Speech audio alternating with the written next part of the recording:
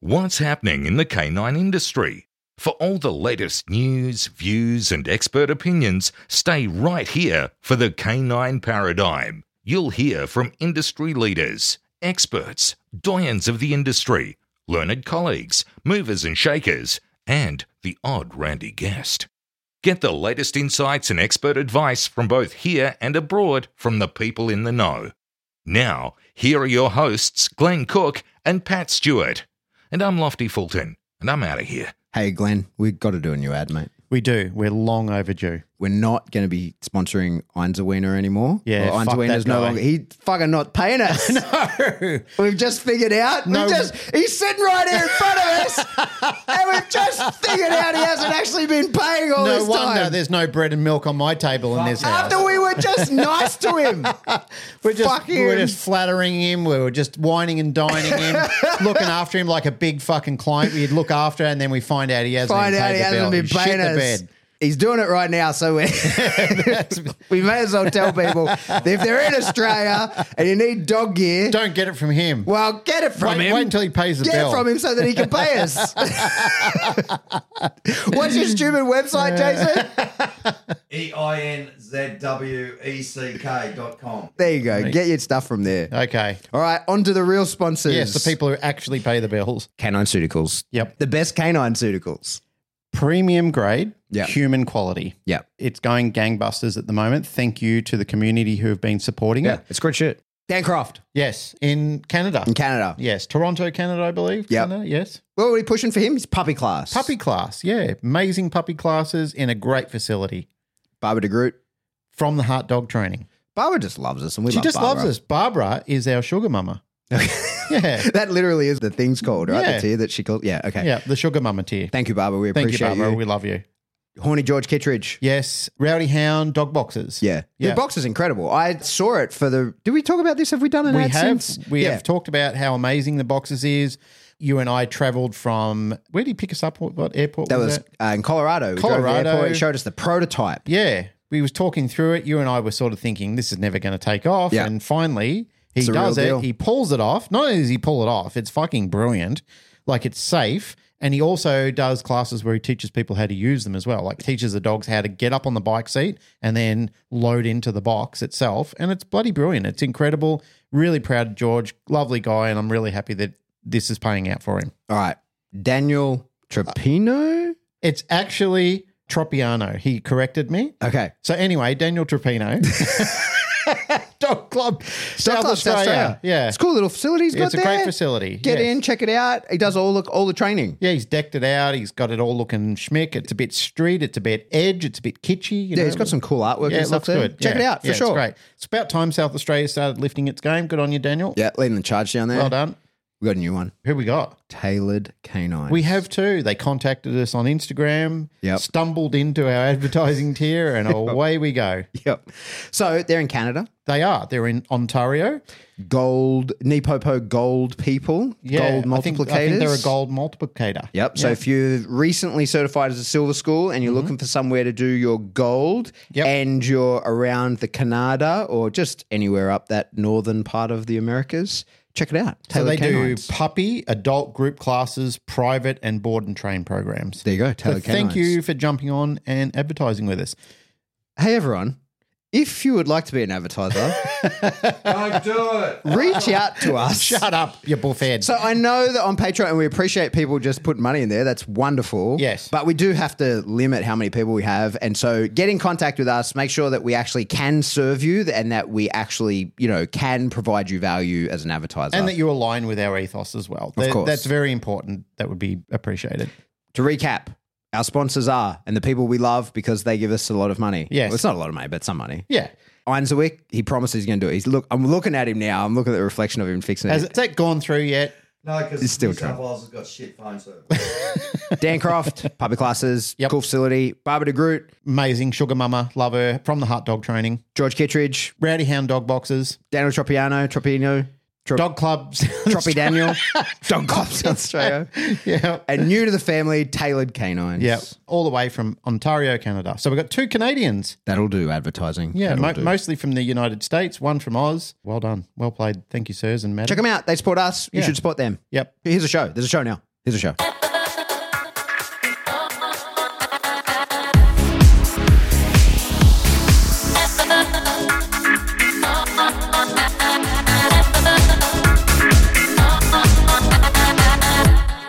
Welcome back to the Canine Paradigm. I'm your host, Pat Stewart. I'm joined by my co-host, Glenn Cook. And today, we are at PSA Nationals. We're in our hotel room, and we're here with Jen Wormsley and April Hume. Hi, guys. Hi. So you guys are Crown PSA. We bumped into each other training the other day, and we've called ourselves Team Commonwealth. Team Commonwealth. Yeah. So tell us the story. I have seen PSA sort of exploding in the UK in the last 3 years, probably. Yeah. And I've come to find out that you're responsible for that, April. Wow. I needed a sport to do with my dog, who's just quite an extreme Malinois. Did you start it? Was it you? Yes. I think there was a group. Well, tell us how that group happened. Tell us the story. Yeah. He's being modest. So a club kind of opened that was 20 minutes around the corner from me. They hadn't registered, but it was like, we're training PSA. I thought, wow, they're 20 minutes around the corner from me. So off I go. I don't know how honest I can be here. The training was wank. Okay. You can only get yourself in trouble. You're That's responsible fine. for your own words. It was. So I would drive 2 hours to train at another place. They weren't doing PSA at the time, but we kind of exchanged services with obedience and protection. Okay. Yeah, and then they wanted to learn more about PSA. So let me just wind that back a little bit. You are something of an expert, I've certainly noticed today, in obedience. Today in the level 1, you scored a 95.5. Quite impressive, impeccable routine. So you've got a long history of that. That doesn't happen quickly. Yeah. So you've been training obedience for a long while and were new to protection, right? Yeah, I would say so. Yeah, Axel's the second dog that I've done protection training with. Okay. How did you get so good at obedience? What's the backstory there? I don't really know. It's kind of just been a natural progression from a young age of just loving animals and dogs. And I've got a horse background, dressage in particular. And I think that has helped. I'm quite a creative person. I'm sure the dressage would have helped you. Yeah. There's quite a routine and a development strategy behind dressage, I'm sure. I'm not a horse person at all. Like, I actually have a real weird phobia about horses. And it came from when I was like a kid. My grandmother put me on a horse to take a picture of me, and the horse like took off and I rolled off backwards and fell on the ground. And ever since then, I've ridden horses. One of my ex-girlfriends, years and years and years when I was a younger guy, she was really into horses. I never liked it, but I always went for horse ride. I can ride. I'm fine with it. I'm just not comfortable around horses.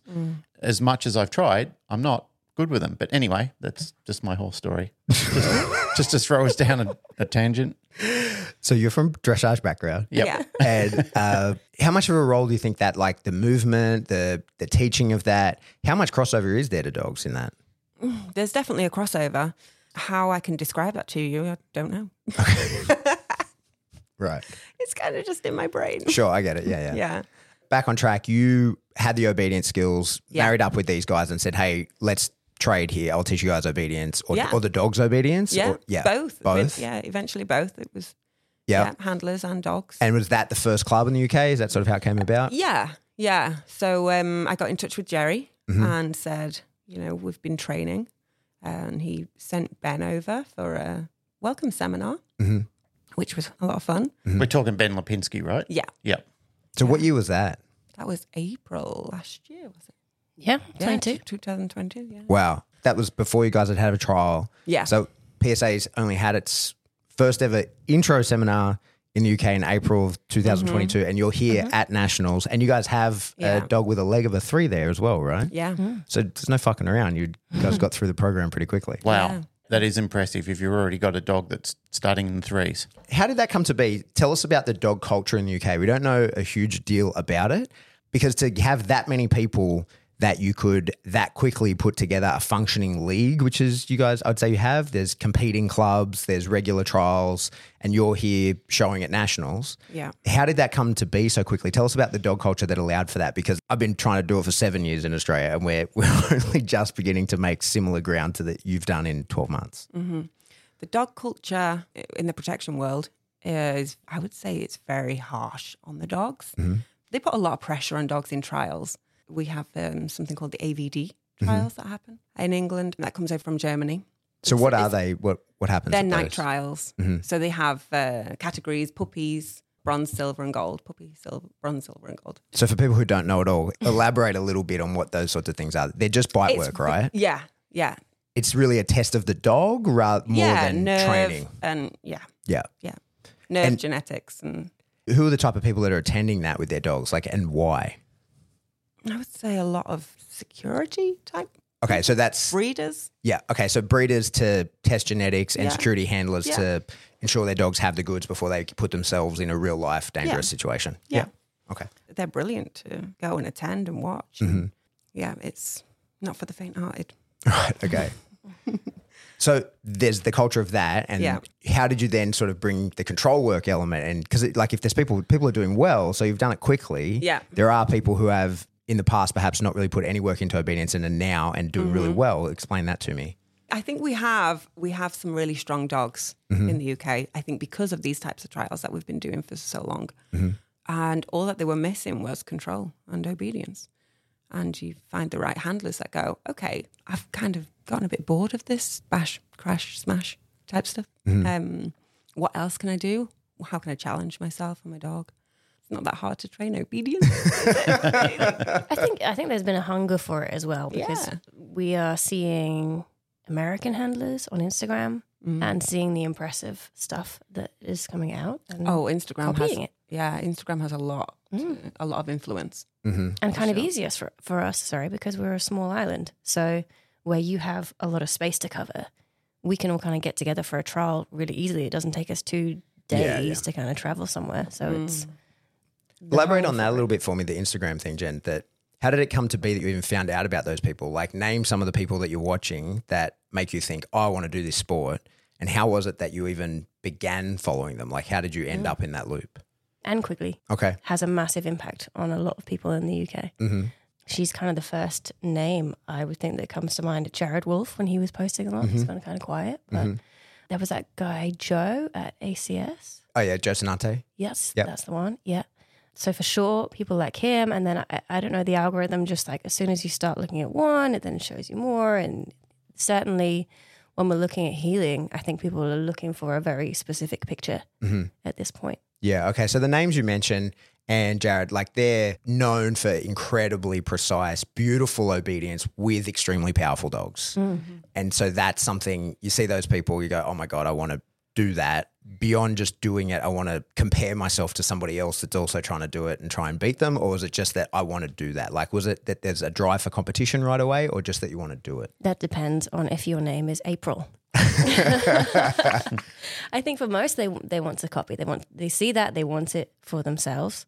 One of the most fascinating things about April is she's very competitive. Okay. She has that drive to be. She wants to be up there amongst those people, not just kind of like Okay. doing her thing in her corner. She's at nationals. Okay. So you've just outed April. April won't tell us why she got PSA started and you're saying it's because She wanted to be up there. I wanna- am. Yeah, you- I'm very competitive. you're competitive and you wanted to create a league in which you can compete. Yeah. Fuck yeah. Good for you. That's awesome. Yeah.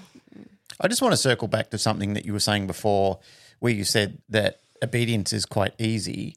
I find that's not so much the case when you're looking at competitive dogs because there's a lot of dogs, and I'm just going to talk about it without sounding egotistical or weird or anything like that because it's not coming from that place. But as a new judge's perspective, a lot of dogs that I saw in our own country, the bite work was really good. Okay. The obedience was lacking, Okay. really lacking. Some of the dogs did well. I'm not going to take away from the people who did well in obedience because they are quite learned people. They practice, they listen to their training director. One person in particular, I'm thinking, trains at our club. Pat's been drilling down on him quite hard, but he's also hard on himself and he works hard and he wants it. Probably like you, he's a very much a silent achiever, but a very good achiever at the same token. There's a lot of dogs, even through his past, before he was a club member, that he did amazing things with them, off breeds, huskies, mastiffs, those sort of things, where he just has a natural tenacity to do well with dogs. Like he doesn't just come to club and train at club. He is interested in it and very absorbed in it. So I find that for somebody like you, April, who has a natural love for it and goes away and practices and does the work, For you, obedience is easy. Like it's something that comes simple. It's like people who enjoy mathematics. Yeah. To them, maths is fun. To other people, maths is a horrible thing to do at school, and they lament any time that they actually have to do it. And I find that a lot of people are like that with obedience, where they love the bite sport aspect of it. So I've seen bite sports attract people through majority because of bite sports. They love the biting aspect of it. And the obedience is like supplementary, like, oh, this is the part of the thing that I have to do because it's the bite sport. And people out there might say, well, that's not fair. That's not really fair because, you know, I understand that it's a package, but they're still attracted to it from the bite sport. Like really the obedience for a lot of people is nowhere near as exciting as bite sports. When I see people out there in the world coming to it, and when people have contacted me and said, oh, how can I get involved in it? It's not the excitement of the obedience that they're coming for. It's the excitement of the bite work. And then they realize, and if you go into sports like IGP and so forth, then you've also got to add tracking to that as well. So there's an element there where I know even really good competitors to it, the most stressful side for them is the tracking side. But then you get people who love tracking and they say, well, I love tracking, so tracking's not really something that I'm worried about, where the majority of people will go, oh, the tracking, it's just killing me. It brings me down. I found that fascinating that you said that comment because for you, it is. Like I watched you out there. I didn't know you before this weekend. Pat said, oh, when you see April work, she's like a really schmick healer. You know, like her obedience is neat, it's tidy, she puts a lot of effort in. None of those are the words that I use. Well, what did you say? What? I said, you got fucking great obedience, mate. Like, it's really good. But, no, you talked it up a bit. Yeah, I said it's great. I didn't Okay. say it's schmick. Well, I said those words. That's my words, my elaboration on it. I said it's incredible healing. You got to check it out. You know how you just outed her before? Pat was Schmick. schmick. It's schmick because it's your shtick. I was like, it's really good. Yeah, it's Yeah. really good obedience. Did we Oh, drive yeah. past a place called Schmick? Schmick. Do we? You don't know that word? You don't have that word? No. Schmick means Schwab. schwab. She saw a road sign and went, Schwab! And I thought that she was telling me to turn, so we turned and we got lost. But it was not Thought it was an Schmick. interesting name for a Well, place. you guys have been adventuring around the US for 2 weeks now, right? Training. We actually just got lost. We didn't even intend to be here. Really? So tell us, like, you're here at Nationals, incredible, right? Like, baller move. Tell us about that journey, like the planning, the decision to even come. You are showing in the ones.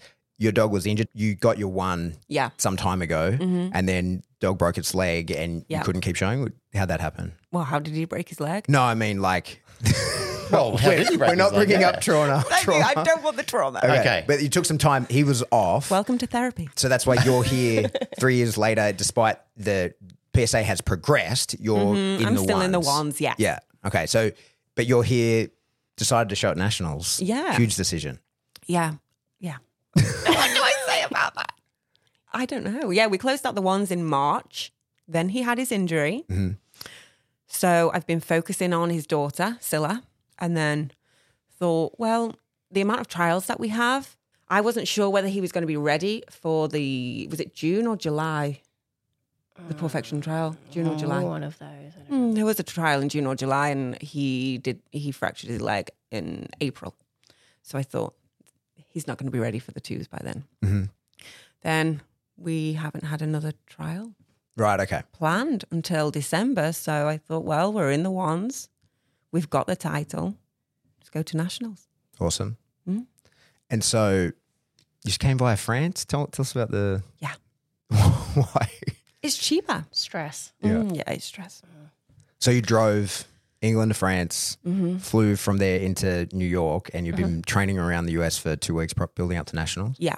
Where have you been? We stayed with Ben Lipinski and Sierra. We trained with them, and Adrian was there. She was doing a seminar. Then we trained at Tar Heel PSA Club. Which Adrian? Adrian Harwood. Okay. Decoy Adrian. We trained at Tar Heel. I won't go into what happened at Tar Heel. You now have to go into what happened. I've never been more embarrassed. Jen, what do you call secondary embarrassment? I'd had secondhand embarrassment. What happened? I was like, we should go now. I'm not saying it. Right. I'm not reliving the trauma. Is this therapy again? I'll tell you the story. Okay.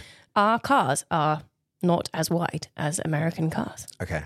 Therefore, our leads not as don't long. need to be as long. I see. Plus, it's dark. I have a bad elbow. It sounds like your dog came out the window of a The dog came out the window. There is a decoy there, very talented guy who has, I'm not sure, we were told he is blind, but I think he just has like partial sight. I don't know. He's registered blind. He's registered blind. Yeah. Okay. Anyway, she just lets her dog out the window. Doesn't seem to entirely care. I don't know. His arse Send sends it. it out the window, lets go of the lead, and sends the dog at blind man in the dark. Right. They didn't laugh. She laughed. Okay. Yeah. You didn't laugh either. No, I was like, I'm so sorry. He had And a covert quickly on. went running towards the dog. That was a wild move. Mm-hmm. Yeah. You Anyway. shouted no. Everyone was okay? Yeah. Oh, yeah. Abe caught the dog like a pro. Okay, perfect. No problem. He heard it coming. Josh Chaya. So he might suited not up, like us. obviously, like he Yeah, was. he No, had he had the a covert sleeve- on. covert Well, he had a sleeve. covert sleeve on. Okay, right. He Okay, was fine. gotcha. He was fine. Yeah. He was fine. Josh Chaya probably thinks, why are they here? What a wally. Oh, Wally. Okay, so you trained with Ben, you went to Tar Heel, you were Janet and Sean. And Jeff and Gina. Yeah, we Jeff went to and Gina. Sandhills. Yeah. We loved it there. Okay, Oh, so now what are we at? nice. We 5 loved it. clubs now. Then you were with John Katz for a few days. That's where I bumped into you. We took a road trip with Janet in between.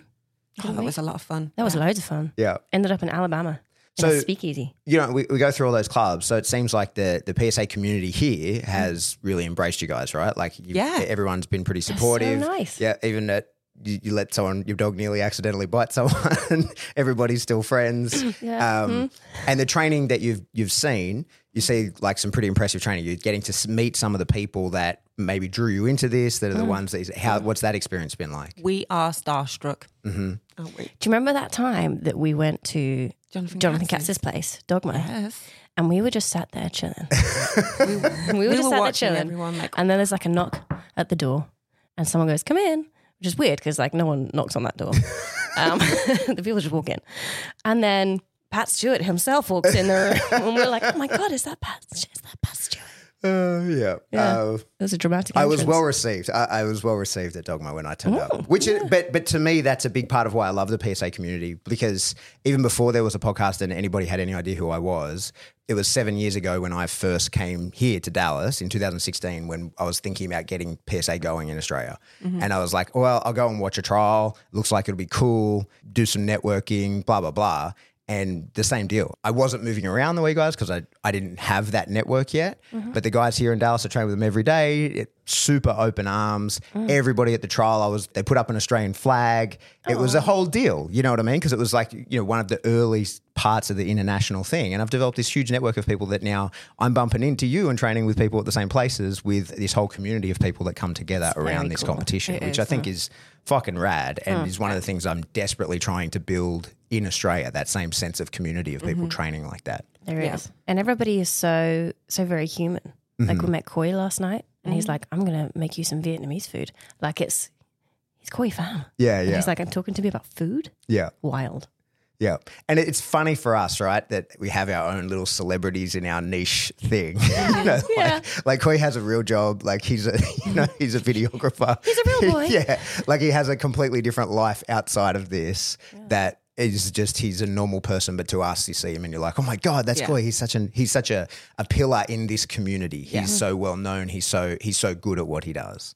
And this is the meeting of all those people. Yeah. It's fun, right? Yeah, we have had to pinch ourselves Yeah. quite a few times. We feel very lucky. It's been quite the trip. And so, Jen, you've been the accompanier along the way. Tell us about your involvement with PSA, because you're more than just April's talker for her. Glorified while you're here. bitch. Driver. You're her. What do they call it in the horse industry where they have the A groom. the horse's friend that goes with it? What's horse's it called? friend. When the race horses come to Australia, they often bring another horse with them that doesn't race because Sorry, they're the Glenn, one. we're back to horses. Anyway, carry on. You're here. I'm here. Yeah. Tell us your involvement in PSA and how it is that you're here. Yeah, so I started training bite work with my dog in like January 22. He's older. He's like 5 now. He had some messed up foundations, and so I went somewhere to get that fixed, and I met April there. And I was kind of starstruck by her because I'd seen her videos online and thought she was amazing. And then we had the Ben Lipinski welcome seminar, and April messaged me and said, "Do you want to share a hotel room?" And I was like, "Yes, I do. I felt like the chosen one." And then, we've developed a friendship ever since. We're basically inseparable. So you guys didn't know each other through No. dogs prior to PSA. This is you guys are met through it. Yeah. And your club is Crown PSA, but you were telling me the other day there's now 2 Crown PSAs that you guys have split because to accommodate more people or because you're training different locations. Just, location based. So April's in the north to cover that kind of area, and I am down in the south. We just felt like because we're roughly 4 hours apart, we want to train multiple times a week. It's just too much to do 8 hours driving in a day for us and for the dogs. Yeah, we decided to do it that way, but we're essentially sister clubs. So we share resources and we go visit each other, and we're kind of like, we regard ourselves as one big community between both clubs, which is, they take to it. It's really nice. And so your members just kind of divided geographically, but they're welcome with it. If you want to put in the 80 hours driving, you go to either one. They're all training tomorrow, together they are. tomorrow. Yeah, they are. Yeah. Without us. Yeah, good luck to them. And there's other clubs. How many clubs have you got going in the UK now? That's a good question. 1, 2, 5, 6. How many active 7, clubs? 8. My boob's Okay. good. Yeah, something. It's growing. Someone just started a club who we haven't heard of, which is really awesome, exciting yeah. for us because so far, I mean, April's kind of had to really push and grow, and we've known everybody. It's a very small community, but it's getting to that point where it's kind of growing bigger and bigger. It's great. So sorry, I cut you off. Back to you. You were obedience trainer or you're a dog trainer for a Pet dog trainer. Pet dog trainer, yeah. Yeah. And you had a Mally Yeah. for a while that you just were training yourself, not for a particular purpose, just for the training's sake. Yeah, so my boyfriend was like, let's get one of these, and brought home a Belgian Malinois, and that was a problem. And then it was a problem that I had to fix. Yeah. He's very reactive. He's a lot of dog. He's Okay. very intense. So like imagine Axel's intensity in a problematic pet dog. It's not fun. So a lot of my time was spent fixing him, but I always wanted to give him that outlet, and I always loved PSA because I feel like for me, compared to some of the other bite work sports, it's very realistic. Like the carjacking scenario. Kind of liked that sort of personal protection vibe, but the control as well and the obedience. So as soon as it started, I was very excited about that. And with him, with my older dog, I kind of used him as a bit of a test to see how far he could go. And then I've got myself a younger dog now as my sports dog that I really want to take seriously. But he's closed as level 1, which I was surprised when he got his PDC. So he's done really well. We'll see where we can take him. Okay. But the younger one is the one that I'm really Okay, excited that's about. the PSA dog. That's Yeah. the one you've started. Yeah. Okay. Yeah. Yeah. And then you're still training. Like, have you guys sort of commercialized the idea of the way that you train, or is that just this is strictly a hobby? Are you now like, you know, because of your involvement in PSA, are you training more higher end obedience as a job? Has it changed your life in that way, or is it remains a hobby? I keep them separate because PSA is my therapy. Okay. Yeah. Yeah. So pet dogs is like work. And then if I want to blow off steam, I get out one of my dogs and I train PSA. I do obedience and it clears my head. Yeah. Perfect. And I go to club and that's like my day off. Yeah. I think that's one of the important things for a lot of, like, it's what I find myself encouraging heaps of dog trainers. You end up eventually doing the same pet dog thing over and over, and many people within 2 years start resenting dogs. And I think that a lot of dog trainers have a really, certainly I was guilty of this when I first left the army and was training a lot of pet dogs, having a really warped view of what a dog ownership is, because you only see the bad handlers, right? Right. They're the people who have fucked up their dog. I remember people asking like what breed of dog they should get, and I was like, cat. Like, you, like, Yeah. because you just see stuffed problematic dog after problematic dog. I think for longevity of trainers, like I try and encourage people to get into a sport, even if it's not a protection sport or something, but like a place where you go where dogs are awesome. You know what I mean? And you're not dealing in the reactive dogs, because a lot of dog trainers have reactive dogs because that's how they got into it. And then you're in the community of all dogs are reactive and everybody has to walk on eggshells around it. That's one of the things that's awesome here. You look at like all these bomb-proof dogs that people are walking up, because we don't get, this is not a thing. I don't know about in the UK, but like having dogs in a hotel like this, the way that everybody does at nationals, in Australia, that is not a thing. Like Really? that. Oh, no way. No way. okay. To find a hotel where you could host an event like this, where people could just bring all the dogs in, like that would be, I can't think of anywhere, Glenn. Can you think of anywhere that would do that? Dogs are now more included in cafes and hotels than ever before, but Yeah. not working dogs, like you said. Like Yeah. we've tried to pull things off, and I've been involved in other industry-related things where the hotels, as soon as we find out we're going to do anything with dogs, well, hosting Michael Ellis, for argument's sake. Yeah. Because there were so many interested people in coming along to that seminar, it sold out in 24 hours. It was the fastest selling seminar we've ever hosted before.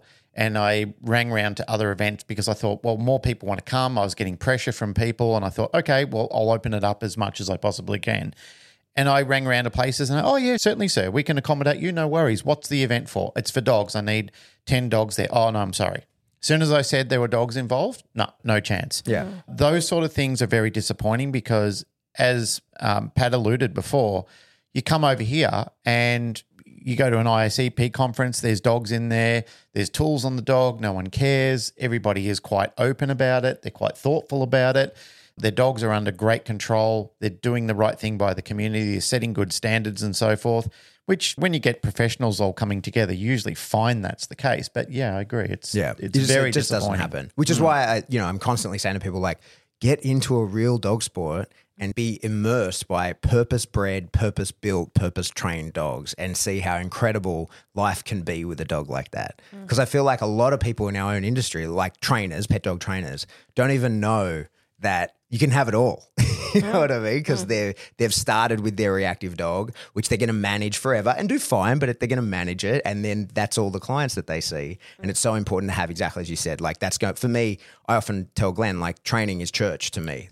I'm going to church. This is where I decompress. This is what's important to me. This is the community within my community that I choose to be in this tight part of the community because we all agree that this is a cool thing to do and we hang out and we help each other stupidly like after our day jobs and until 11 o'clock at night working each other's dogs. You know what I mean? I think being a part of that's really, really important. I just want to, while we're talking about this, I was taking a video of this conversation and I posted on Instagram, and somebody who's a fan of yours, April, said, oh, that's April. She trained an amazing Doberman called Husker. Oh, yeah. Tell us about Husker, because now the person is real, like they're a Dobe person. It's carnelian. Okay. She's really into Dobes herself. She's got a Mal now and she's a member of the club. She is really intrigued about your journey with Husker. Can you tell us about that? Yeah, I was contacted by James Day, who's a Doberman breeder in the UK. He also did like night trials and those kind of things with his dogs. And he wanted to get into PSA. There wasn't a club near him. So he said, can I send the dog to you? You train him up and I'll show him. I said, absolutely, yes. So I started training Husker. When was it? 2 months ago? 2-3 months, I think. 2 or 3 months ago. I started training him for PDC.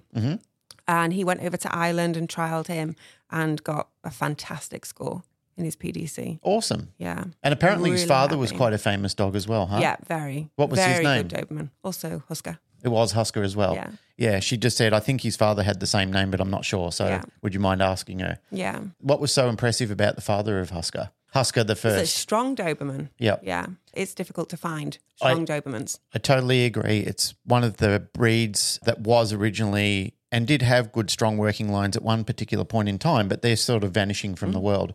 It's been a critique of ours and other of our friends and peers and colleagues in the industry that dogs like the Rottweilers, especially the Dobes, and to a lesser degree, but still a degree, the German Shepherds, the dogs that used to be around that were quite impressive dogs in those categories or those breeds are now starting to just fade into obscurity. The Mal's rising, like it's a dog that's mostly unhindered by a lot of pet people and a lot of show people. And I've had some show people get very jaded by hearing me say this. And I'm not blaming all show people because I do know show people, and I will give you credibility to the people out there who have tried to maintain a good-looking dog and a working standard dog. But there's so many of them that don't. All they're trying to do is produce something that looks very pretty and will win those ribbons and the little tin cups at the chance to destroy an entire bloodline of dog that is gone forever. And maybe that dog is no use to the world anymore. I'm not sure. But some people who have written to me saying, Glenn, I think you're missing the point. There's so many issues with dangerous dogs these days. You guys are talking about producing those type of dogs. No, we're not. What we're talking about producing is a solid temperament, strong, courageous type of dog. You're missing the point. Like people who send things like that to me, they're missing the point. Would you agree with that, or do you think that that's off tangent? No, absolutely, I agree. It's hard to find a good working Doberman now. We have a lot of imports in the UK. And what are they like? They can be very nervy. Mm-hmm. Unpredictable, Yeah. dangerous. Yeah. Yeah. How do you think that came from? You know, we were talking the other day about an edge of nerve allows the dog to see the world in more detail, allows for more precise obedience, that kind of stuff. What do you think happened there? Like, why are most Dobermans nervy? Where did that come from? And what do you think someone put too much into? Or do you think it was just that no one cared and as they were going towards show? Or was it that, you know, like you get sometimes traits are tied together and it's not necessarily obvious. So do you think it was like, is there a phenotype of Doberman that you think was chased and that led to a more nervy dog? Is there a dog that can go back to? Is there an understanding of that in Dobermans? You don't know? I don't know. Yeah. I'm I not. wonder. Yeah. Because you can't get straight answers from the people who are in it. No. I mean, the Doberman is the only dog that was bred for protection. Yep. Yeah. So, Yeah, exactly. Yeah. Absolutely. It was purpose bred. What challenges did you face chasing that Doberman, like that was different? Because people talk that they are different in many ways. And every time that I've been accused of, like when I say, I don't like working Dobermans, like, it's because you don't know how. And I'm like, listen, Yeah. I know there's differences, but dogs are still dogs. I certainly had to push through his like resilience barrier. But once he understood the game and keep pushing, he's a really lovely dog to work.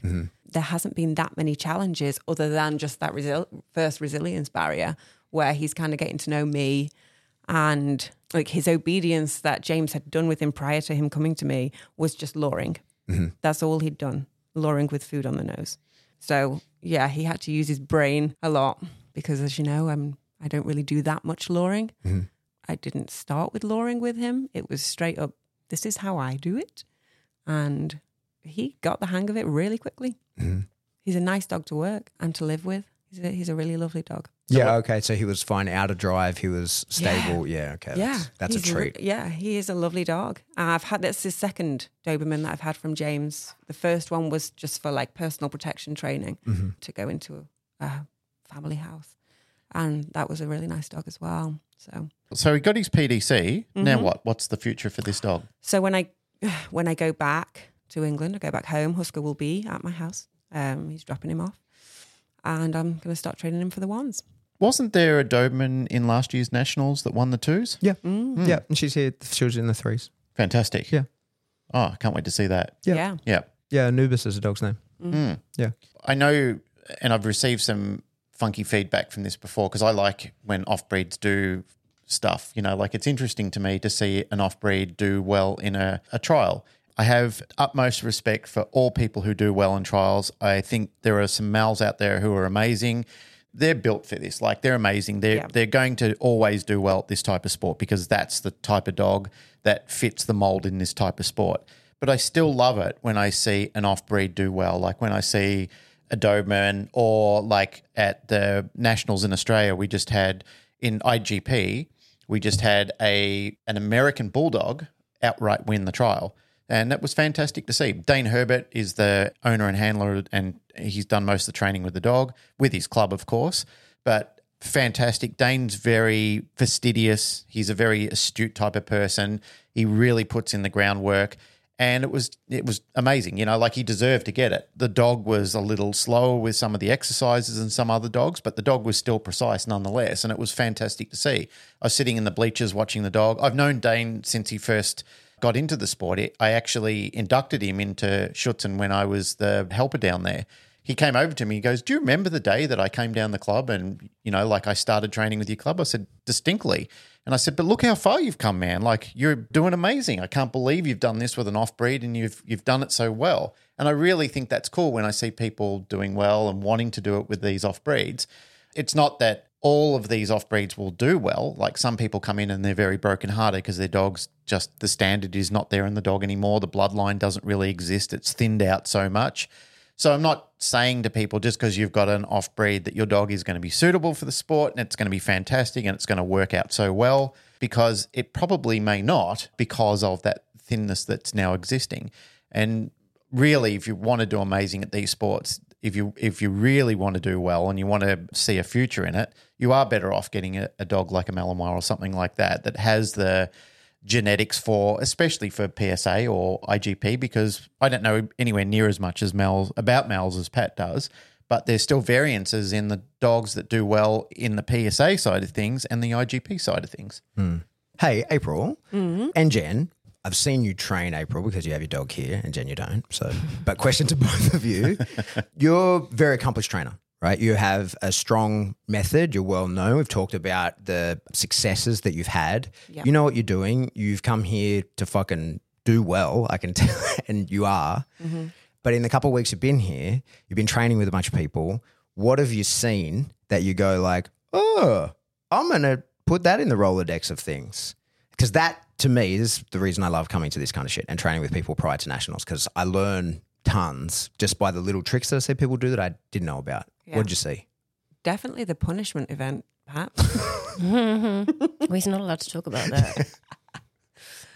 Subject. I'm definitely not baiting you to talk about me. I'm genuinely curious if you've seen anything else anyway. Yeah. I mean, I've seen a lot of inspiring work and teams, and that's been great. As far as what have I learned, honestly, the punishment event is kind of the biggest thing that I've thought, okay, this is what I need to change Yeah, okay. and improve. Yeah. So just the difference in sort of understanding. That is kind of like, to me at the moment, that is the sort of rampage that I'm on is, it's the hill I've decided to die on, is really educating people on helping them use pressure in a way where the dog understands the difference between am I doing something or am I stopping something, and really clarifying that to the dog and doing that in a way that is straight communication, not like forcing the dog to give up, but actually saying to the dog like, hey, that's the wrong path, man. Go down this one, not versus be afraid of doing that thing so that you do this other thing instead. Well, it's cool that you liked learning that. It's definitely something I'm happy to be spreading the word on and getting as more, because I just think that it's much fairer and it leads to a really strong understanding, as I think we saw. Yeah, because that's my main struggle is protection. Obedience, I feel confident with that. I feel like I can problem solve obedience, and I know where my weaknesses are. I know what I need to work on. I know I've got to work on the bad things I'm not good at.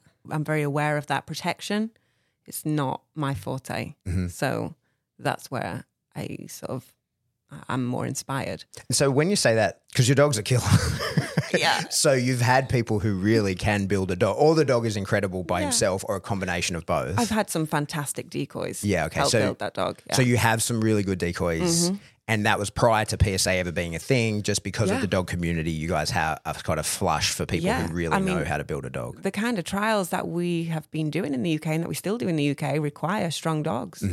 You destroy the dogs that aren't, they're not going to make it through. And obviously the competitiveness makes people want the stronger dogs. So that's what we breed for. When you say that protection is not your forte, do you still direct it? Do you understand what you're looking for, and you say to your decoys, this is what I want, this is what I need you to do, and this is how I want it to go and how it to look? Or do you rely on their experience to guide you through that, or a bit of both? Both, Right. for sure, both. I feel like I know a lot more than I did when I started, but I feel like there's so much more that I need to learn. Yeah. I think that's the nice synergies in the relationships when you do have good decoys and you do have people that are really astute in something else, such as obedience and so forth. And that's how clubs should operate. I mean, it's like a successful village where everybody has a skill set, but they all come together and somebody says, well, you're the fisherman in the village and you're the cook and you're the thatcher who builds the roofs on the huts and so forth. So I'm going to go out, catch the fish, I'm going to cook them, you're going to build the houses, and that's how it's all going to come together, and that's how the village thrives. And that's how a good club should operate as well. Like, everybody needs to know what their job is and not be egotistical about it and come down there and piss and moan about, oh, I didn't get a go or I didn't get to do this. What they need to understand is, all right, so this dog is not ready for trial yet, but this dog is. You know, it's like most people who prepare fighters. There's people that will come down the gym and just punch bags, and there's other people who are actually going to go on and help the person who owns the gym actually make some money out of their time because they're ready to be title fighters. And it's the same thing with dogs who are going to go into trials as well. It's nice that other people are coming down and they're coming up and they're young juvenile dogs getting worked, but they also need to understand and help the people who are going to represent and come to nationals or go to regionals and so forth. I love seeing that. I love when a club can all come together and they can put it behind themselves and make that happen, find those little synergistic pockets, and everybody helps make it actually work. It's cool when you've got somebody who really thrives on obedience and wants to say, all right, guys, next Saturday, I'm going to take you all through obedience because your obedience needs help. And the weekend after that, or on one of the weeknights we go training, the decoys are going to take you and they're going to start priming you up for doing the carjacking scenario or whatever it needs to be helped in. It's pretty cool. Yeah. I mean, as a club, we also travel around to different, not necessarily PSA clubs, but other protection clubs, I guess they are. Yep. Like maybe they do KMPV or they do the street trials and the night trials. So they have fantastic decoys that know how to build dogs, and they'll see holes that maybe we potentially don't see. So I think that's one of the really cool things about sports, like, because there's no money and there's no prize money, right? So like everybody's just kind of helping everybody. It's not like anybody's getting rich off of it beyond a decoy might charge per hour or something like that. But take, for example, your dog's guard. A fucking really good decoy built that guard. Like, you are involved in it for sure, but you can't teach that. A decoy has to help you build that, and they have to be proficient and know what they're doing. So it becomes a team sport in that way. Would you agree? you mean my out guard? Yeah. You know how many poor men had to help me with that? Really? Because it's incredible. Like, it's so tight and it's terrifying. And my dog will bite anywhere. Yeah. That's a lot of work to get to that point. A lot of people have to be on the receiving end of those teeth to build that guard like that. Yeah. Yeah, I mean, I first taught it just on myself and then transferred it over to a decoy. Yeah, I've got some cool videos I bet. to see that transaction, that transition from me to the decoy. Yeah. And you need a willing, like, you need someone that's like, all right, Yeah. let's see how this goes. I'm really lucky that I've got some brave decoys that have helped me Yeah. with him and helped me see sort of a vision that I wanted, because I can be quite particular. Your dog, we mentioned his name before, Axel. He's a very, very intense dog. He's a lot. Yeah. Obviously you wanted that. Yeah. At what age were you able to discern that? How old was he when you got him? So Axel came over from Hungary at about, I think he was like 12 weeks old when he came over. And I was training at a club that just did like security dog training. And he'd imported 2 dogs over, one for him, one for one of the other members. I had my first protection dog that I was just dabbling with and learning. I did Kennel Club obedience with my first dog. I suppose I was thinking about getting a Malinois, and the trainer imported these 2 dogs over, and I just fell in love with Axel. From 12 weeks old, I would get him out of the trainer's car and he'd be decoying and I'd be handling him. And once he got to like 4 months old, I bought him. All right. Yeah. He was like a fully grown dog by 5 months old. Okay. One of those. Yeah.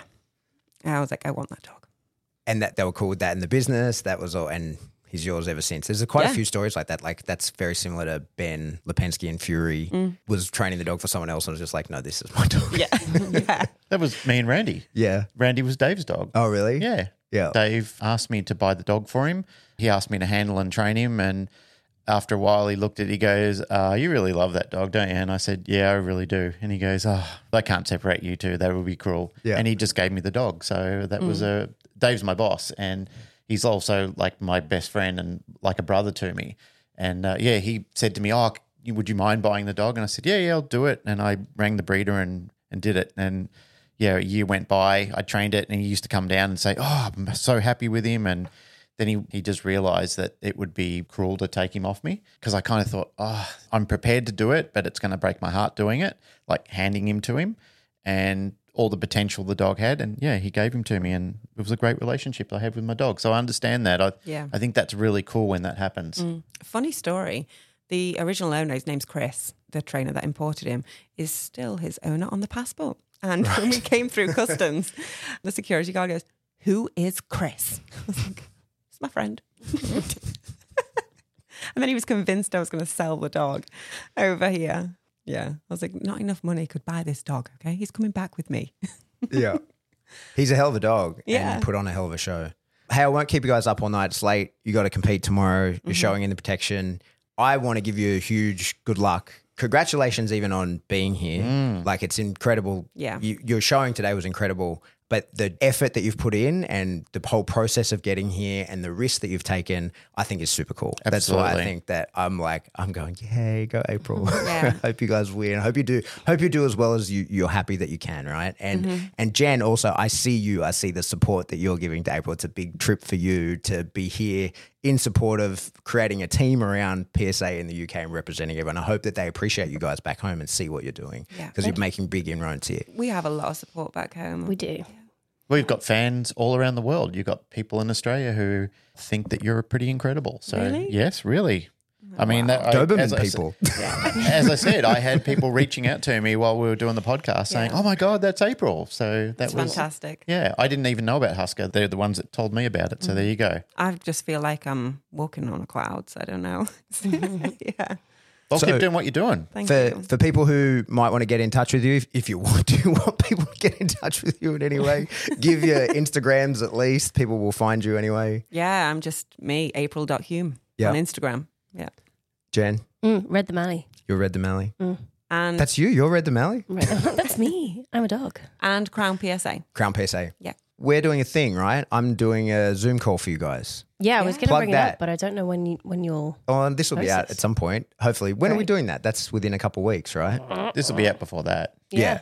So I So should check. But soon we are going to be hosting Pat on something we have named the Zoom sessions, which is where, because we live on an island and we don't have access to knowledgeable people all the time, we have invited some very incredible people to do essentially a Zoom kind of like a seminar, but like for an hour.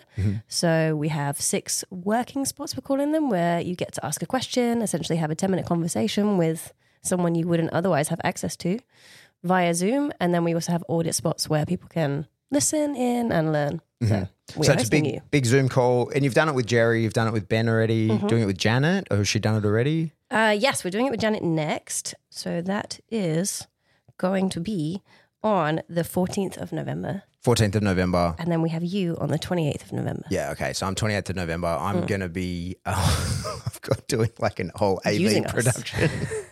I'm using you as a warm up for Everybody's going to be so overwhelmed by the difference. It's going to be ridiculous. I'm using it as a warm up for doing those kind of live thingos. So it's going to be over the top. Or I might get lazy and just be me in front of my laptop. Who I mean, knows? you've mentioned like multiple cameras. So far, it's just been My like, whiteboard a and- fuzzy laptop. Yeah. But I think it's a great idea because you bring the knowledge over. I'm very happy to do it. People can, I don't know, we'll post something along with the episode, a link to how people get involved in that. Yeah. And And people they're all very around the world reasonable can prices. do it, right? Yeah. Okay. Yeah. Did we talk money? I don't know. Well, for I thought it was free. for people to sign up, it's very reasonable. Okay. How much is it? £25 for a working spot and £20 for an audit spot. Yeah. Oh, sweet. that's cheap. Yeah. It's really Yeah, that's reasonable really to cheap. get Yeah, it's great. access to these Yep. incredible people. Yep. And people are already very excited about yours. So, Oh, cool. yeah, it's going to be great. All right. Wonderful. Well, thanks for doing it, guys. I appreciate you. Good luck tomorrow. Thank you for Thank having us. you. All right, that's it for another episode of Canon Paradigm. As always, if you like what you hear, like, rate, share, subscribe. Do that through whatever subscription service you download us from, and then go to another one, and then do it there as well. This is the fast forward version again. Gotta get to it. If you want to support the show, jump into Patreon. There's a giant backlog of information in there. We do live streams once a month. There's all kinds of shit in there. It turns out you can give as much money as you like. You can give as much. That would be great. You could give it like you're allowed. No one stops you. You're Like allowed if you to give just us want as to much. empty a bank account or Yeah. like stick somebody up or Yeah. whatever. You can give us as much as you like. Do no it. one stops you. Yeah. It's a cashless and- society. Just keep Bitcoining us. Yeah, buy our t-shirts. Yeah. Get them. Do that. Yeah. I put the link up. It's ridiculous that people don't know who we are now and keep asking about merch. And if you want to get in contact with us, jump into the Facebook discussion group. It's Canon Paradigm discussion group. Don't be a dickhead to anyone in there. Where it's one of the last places in Facebook where that's still the case. Absolutely. Or you can shoot us an email. We are info@thecanonparadigm.com. I love you. Goodbye.